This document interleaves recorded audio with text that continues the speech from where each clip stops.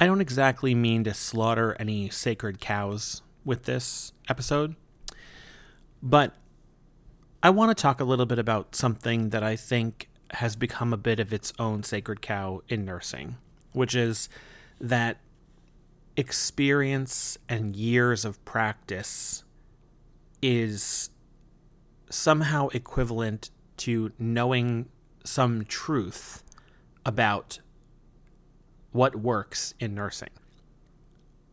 The reason this is coming up, and I'll make the connection as to how it's relevant to theory and methodology momentarily, is as a relatively new nurse, comparatively, I have heard a number of times people make comments about novice nurses. And I mean, typically it's like this person's been out of school 6 months, what do they know? But it extends into years 2 and 3 and 4 and 5. And of course, you've got some nurses who've been doing it, so to speak, for 20 years who sometimes feel that they can talk this way about, those 5 to 10 year nurses, the things they don't know. Let me just say, there are clearly people who graduate and enter the profession who, and I've talked about this recently, don't understand the work. They don't understand the scope of their license. They sometimes extend beyond the appropriateness of the scope of their license, frankly, and sometimes don't actually understand how far the boundaries are for their true scope of practice within the domains of nursing that are relevant to the practice. And there are novice nurses who are so oblivious to the fact that they don't know what they don't know that they are perhaps overcompensating in some way, or act as though they have more competence or street cred, as it were, than they deserve. And we all know those people. Now, I don't know if that is the majority of people. It might be that there's a selection bias of those people in certain sub-disciplines of nursing. And it might be that in some other sub-disciplines of nursing, still, there are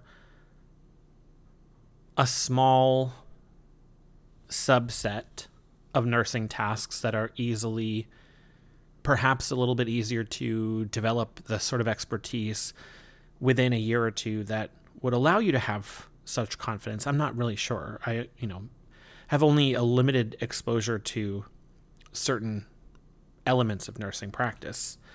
But what I have noticed is that there are frequently more experienced nurses who believe that by virtue of their years of practice, they have a window into truth that other people do not.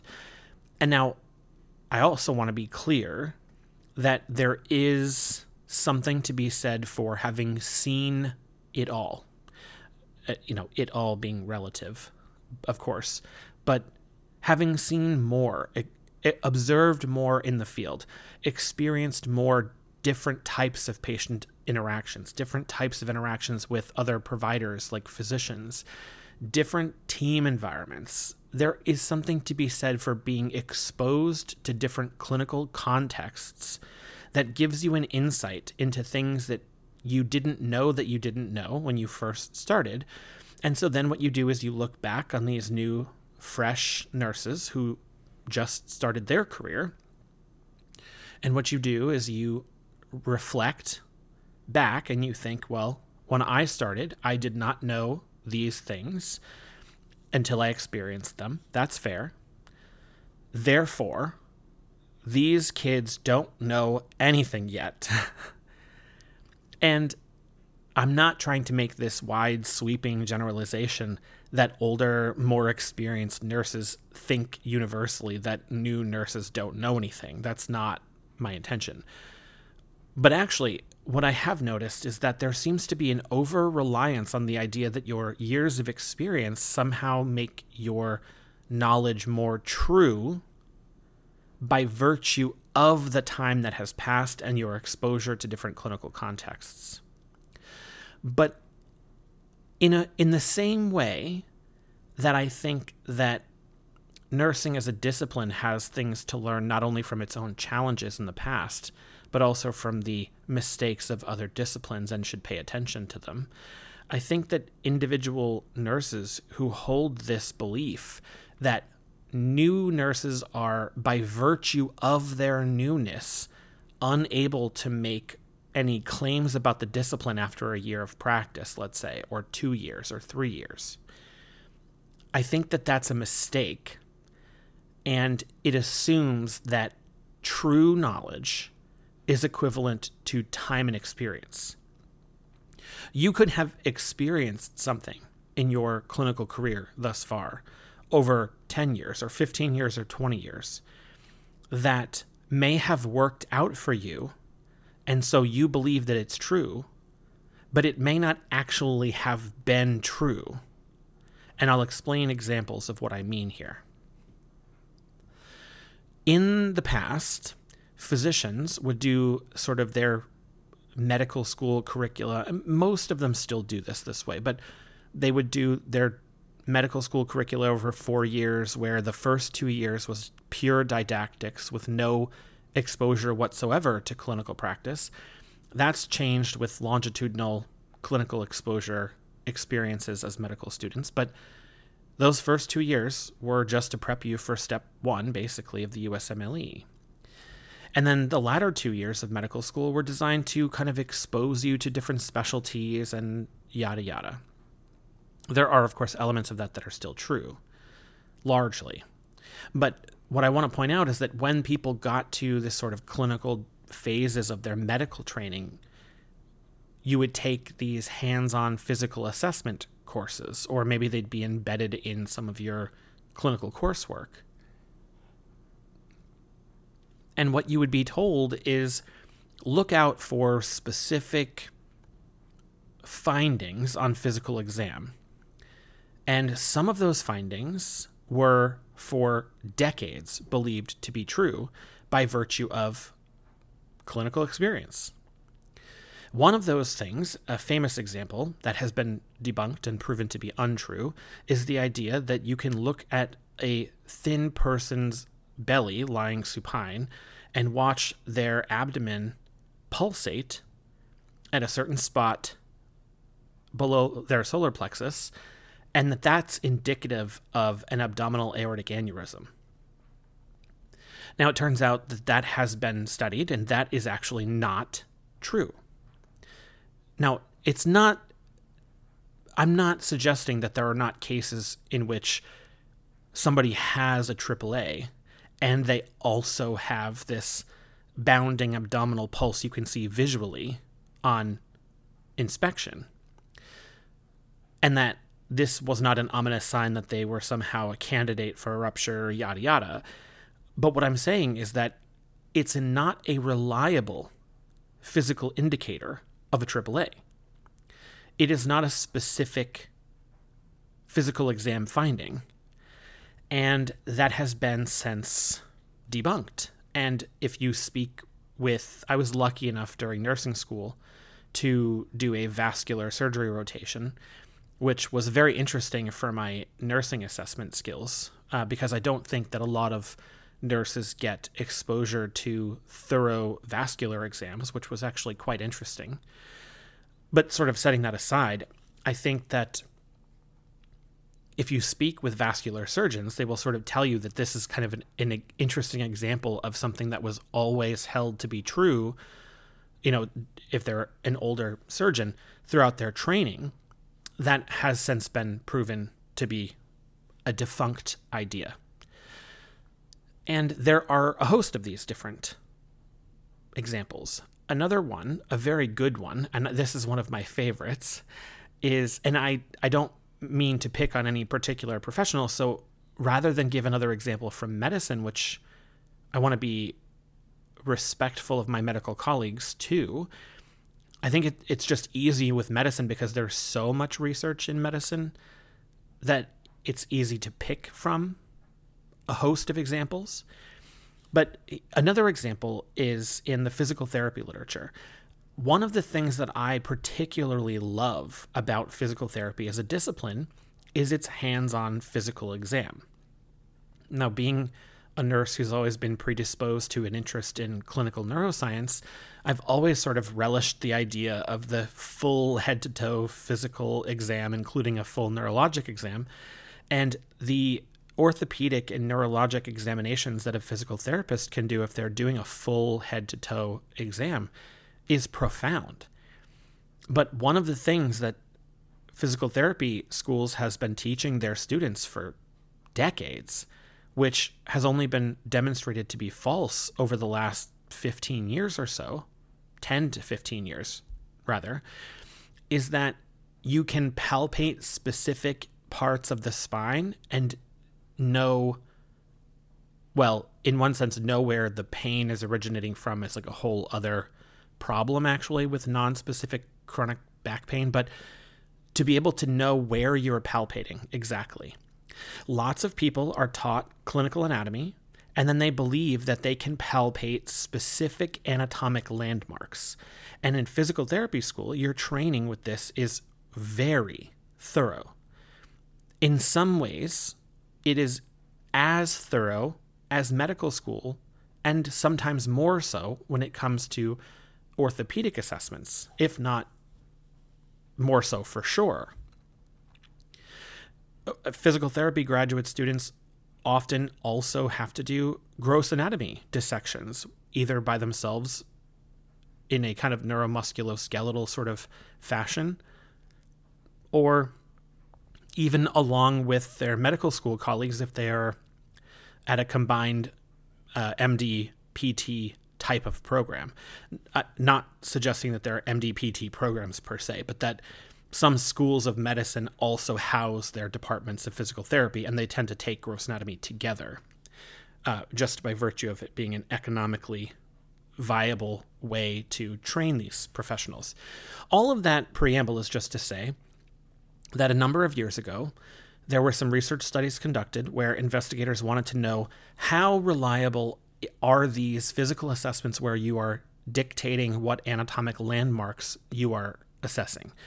And it turns out that there was very little relationship between these expert physical therapists' ability to tell where they were with respect to a particular anatomic landmark. And this had to do with rib to spine locations or specific facets or various aspects of, let's say, the lumbar spine. Their precision with regard to these anatomic landmarks was poor. And of course, we are taught, when I say we, I mean, professionals in these disciplines are taught that you can use these physical assessment skills and that they're reliable enough to tell you a particular thing about a patient and that patient's trajectory possibly, or at least their possible pathology. We're taught that there are pathognomonic ways of being able to tell if somebody is in a particular state with respect to their pain condition and where that emanates from, or there's a host of different examples like this. And a lot of the time, another example, this is not necessarily specific to medicine per se, but it is specific to fields like medicine, nursing, respiratory therapy that use a stethoscope.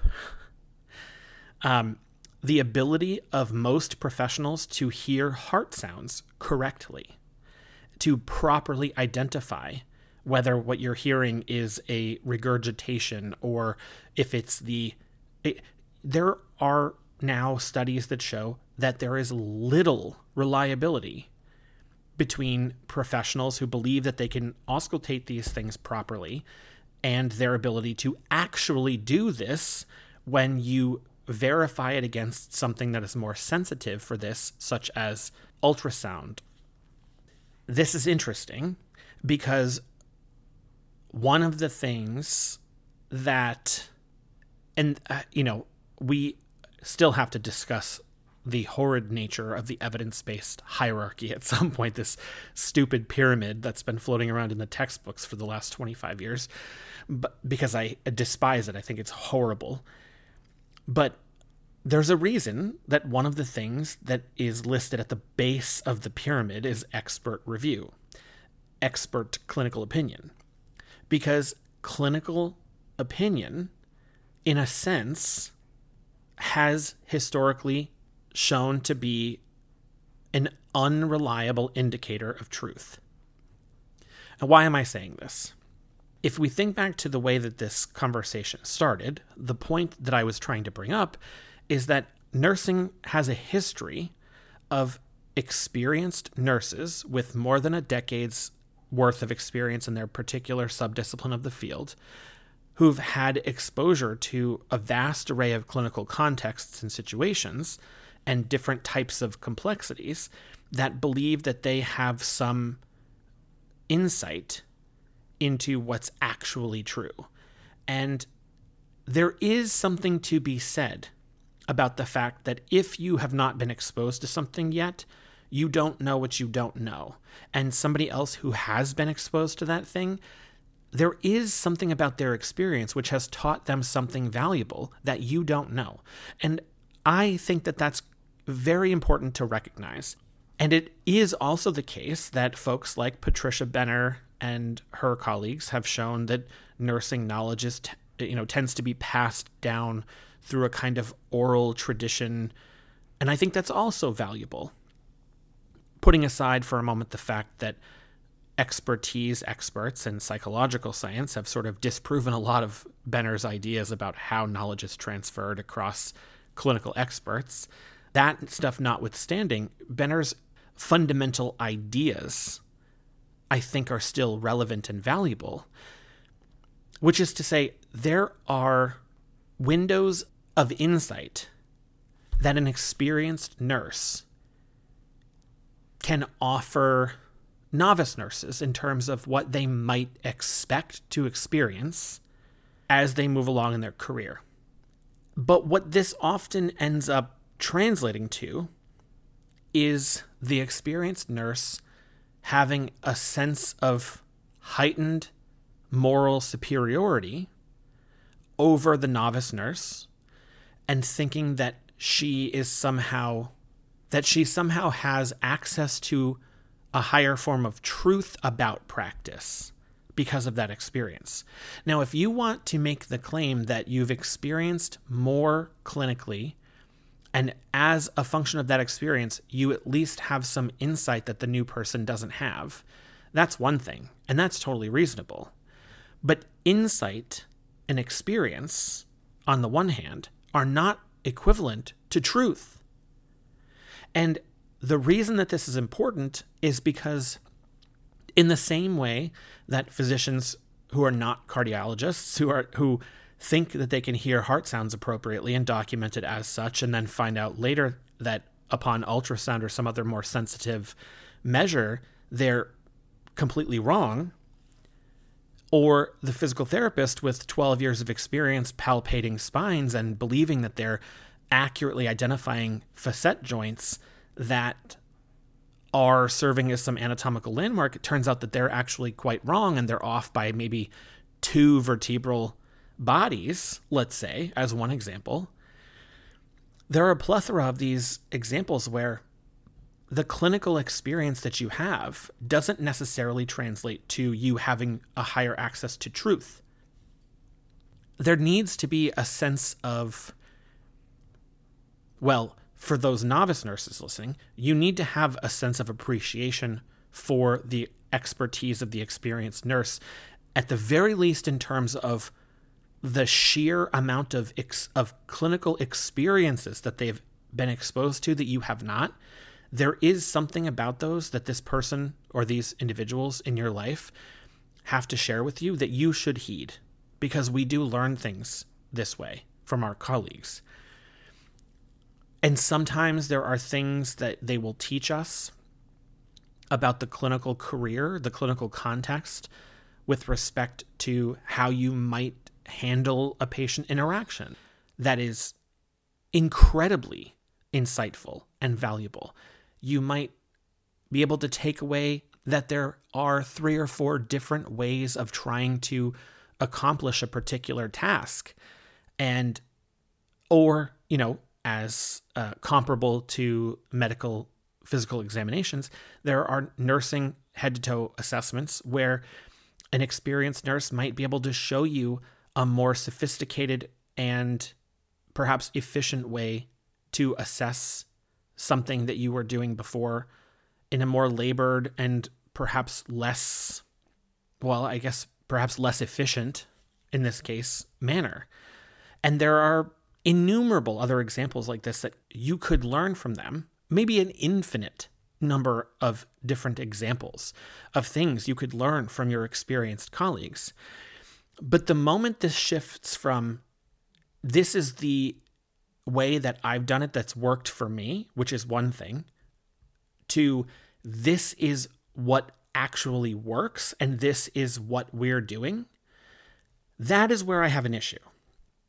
And the reason is because there's such a limited amount of high quality research in clinical nursing practice that relates to actual day-to-day patient activities and patient care from a nursing perspective that can actually inform on what's true for us, that nobody really has access to that information. And those that think that they do, that will say, well, in my clinical experience, this is true. You need to be careful, because in other fields, we have found this to be untrue. It is often the case that we think something is true, and then we go to study it and we find out that our stupid intervention didn't work to begin with. There are moments in our clinical career where experienced nurses will look down on novice nurses for not having their experience, which is silly, and then look down their nose because they think they know something that is true about the practice of nursing. Well, there might be a discussion about what constitutes truth, and perhaps if you're a real kind of American pragmatist, you might say in a very Jamesian way that truth is what works, and if this has worked for you, then it's true for you. That could be fine until you study it and find out that it's actually not supported by the evidence. All of this is just to say there is an undue confidence in the clinical domain about what people think that they know to be true about the practice of nursing. And there's not enough evidence or research on the vast majority of our practices. I was in a conversation today in a class with one of my student colleagues who I have immense respect for. And she said something about how, people tried, I think an economist at one point had tried to classify or rank order the importance of nursing tasks into like basic, intermediate, and advanced nursing competencies for some reason. I might be butchering this story to some degree, but the point is they tried to rank order this in a kind of basic, intermediate, advanced level of practice type of thing. And they would cluster like activities of daily living into like a basic category of nursing care, right?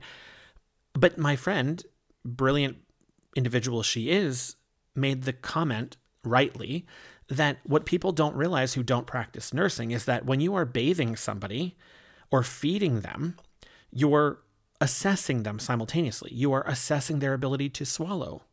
You're assessing their ability to coordinate movements. When you're helping them out of a chair, you're helping them out of a chair, but you're also assessing their strength in their grip. Are they able to actually hold your hand to get up? Do they have weakness in one side while they're holding both hands? Are they, when they move from the chair to the bed, how is their gait? If you're a neurologist and you do an assessment of somebody head to toe, you do a thorough head to toe assessment and you do it once, and you ask somebody to walk and you see them walk. once. But if you're a nurse, if you're a good nurse and you do a thorough assessment, assuming you are in an environment where you are capable of being able to do a thorough assessment, and you're watching somebody walk, you might be watching them go from the bed to the bathroom or from the bed to the chair and back all day, all the time. So this individual who doesn't understand nursing might classify that as a basic nursing task, but what they don't realize is that there are advanced nursing assessment competencies that are occurring simultaneously. This is one reason why you can't replace nurses with techs, because they don't necessarily have the assessment-based training that a nurse has, and it's that expert nursing eye, so to speak, in those clinical moments that makes us much more valuable in those sort of seemingly basic moments. And those are just a couple of nominal examples of this, and there are better examples, I'm sure. As much as that exemplifies how people don't necessarily understand that even in the basic competencies, there are advanced moments that emerge as a function of that type of relationship you have with the patient. What I also would like to add to that is those are the things that make it even harder to be able to study effectively nursing practices. But there are sophisticated and creative ways to study nursing practices and to incorporate at least elements or components of these things and at least develop a kind of insight into them. It might not provide us with the entire answer, but there is something about the fact that there's such little research about clinical nursing that experienced nurses cannot really look down their nose at new nurses as though they just don't know anything. And they do, oftentimes. At least we all know the ones that do, I guess I should say. Because there are, of course, many, and I know many. I'm thankful and grateful to know a number of experienced nurses with 15 plus years of experience who don't look down their nose at new nurses, who actually have a kind of optimism about new nurses. And I think that optimism sort of helps to keep them at the bedside, I think in part. But there are also these jaded, pessimistic, older, more experienced nurses who do look down their noses at new nurses, and that's a problem. It's a problem because we need you to be able to help make the new nurses better, but you have to be careful looking down your nose at new nurses and telling them that they don't know the things you know and what you know is true, because what you know is valuable, but elements of what you think you know could be very untrue. We in nursing will do 15 different tasks 30 different ways. And we all know that there are experienced nurses who disagree with each other about the best ways to do things. And they all believe that they're equally as true for them as the other person believes their style is true for them. But if they're not studied and we don't know which one is true, then the new nurse doesn't know how to act appropriately. And when you look down your nose at them, by virtue of the fact that they're new, it does not help them grow. And if we were to study that thing, it makes me wonder if you would actually change your practice. Like, is it even possible to have an evidence-based nursing practice if our over-reliance on personal experience provides a kind of vendetta against anything that challenges that experience?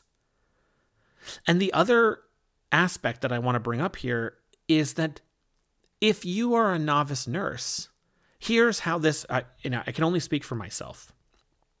Here's how this has played out for me. I know that there are unknown unknowns. I have no delusions that in my very limited time as a nurse, that I have been exposed to the gamut of things I'm likely to see on average throughout a nursing career in my domain of expertise. That doesn't surprise me at all. And I think part of that comes with maturity. There's a reason some people look at new nurses like they don't know this, and it's because most of them are 22 and just graduated college. That's not true for me.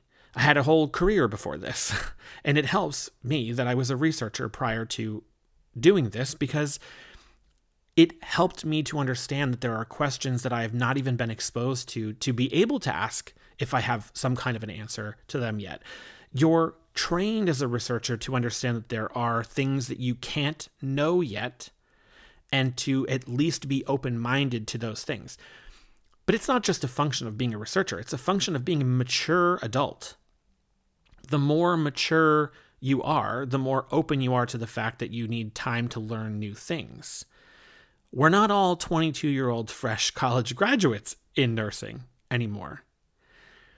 And what I have noticed is that when these experienced nurses have looked down their nose at me, I have experienced older nurses saying, well, you've only been doing this for maybe at the time it was 6 months or whatever the case was. You need to be careful because you don't know what you don't know. Yes, I totally agree. I think that's right on point. We need to be aware and open-minded to the fact that we don't know what we don't know. But A, you can't assume that a new nurse doesn't have that maturity and understanding already, such that you need to instill it in them. But more importantly, when you look down your nose at them, it actually devalues the experiences that they have had as being lesser than. So, for example, in the time that I've been practicing, I have seen multiple kids die. I have personally put toe tags on children. I have personally done footprints of neonates who have passed and listened to their heartbeat, which is supposed to be, 120 to 160 beats per minute, drop to 24 beats per minute and then to 0, and listen in real time with my stethoscope while they passed, while nobody wanted them. I have experienced surgeons screaming in the faces of my colleagues and yell at patients' families and vice versa. I have seen wonderful interactions as well. I have seen people come back from the brink of death and defy the odds. I've seen miracles, and I've only been doing this for a short period of time. For somebody to look down their nose at me because I'm newer devalues those experiences, and it makes me feel resentful because they don't understand what I've already been through. And two things can be true. It can simultaneously be true that I still have much more to experience, and also be true that I have experienced a great deal already that has been meaningful and impactful and changed my clinical practice and exposed me to a plethora of modes of behaving as a nurse that I would not have had access to at the start of my career. And I know, as an open-minded person, that will continue throughout the next however many years or decades I practice. But the devaluing of a new nurse's clinical exposures, simply by virtue of the fact that they haven't been as plentiful as yours, is not okay.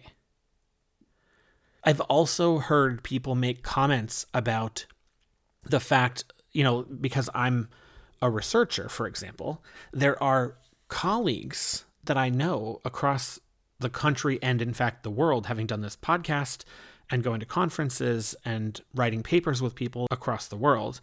I find that there is also this sentiment that, well, how can you even know what you want to study? How can you even identify what's important?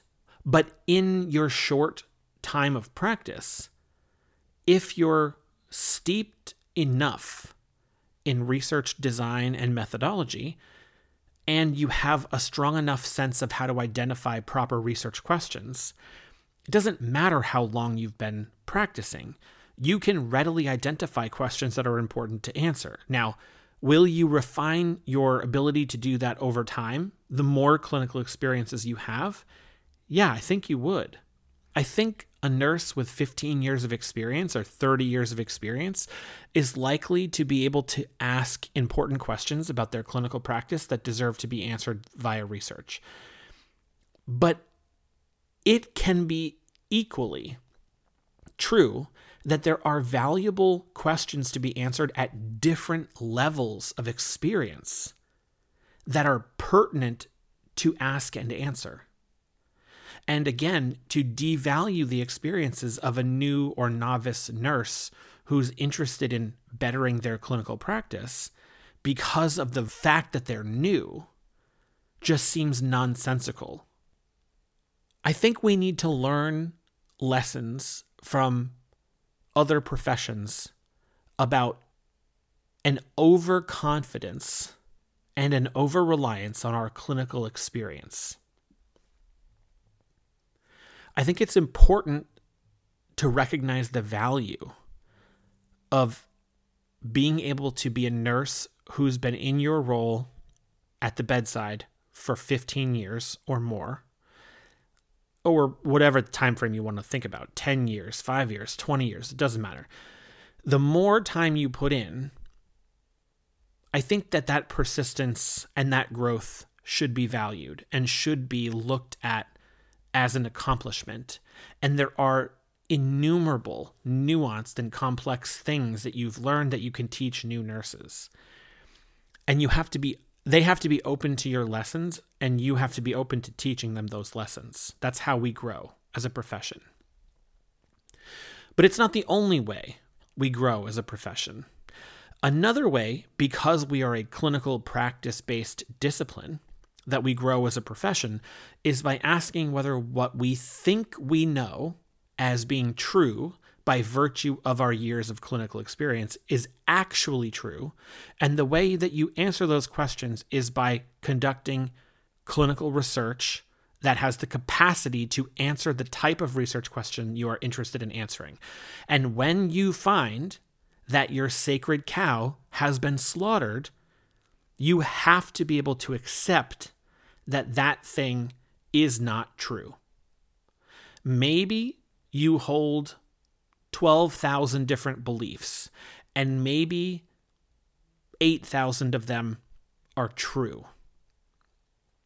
And if you studied all 12,000, maybe you'd find that those 8,000 are true. But the 4,000 that are not true, you need to be able to accept and grow.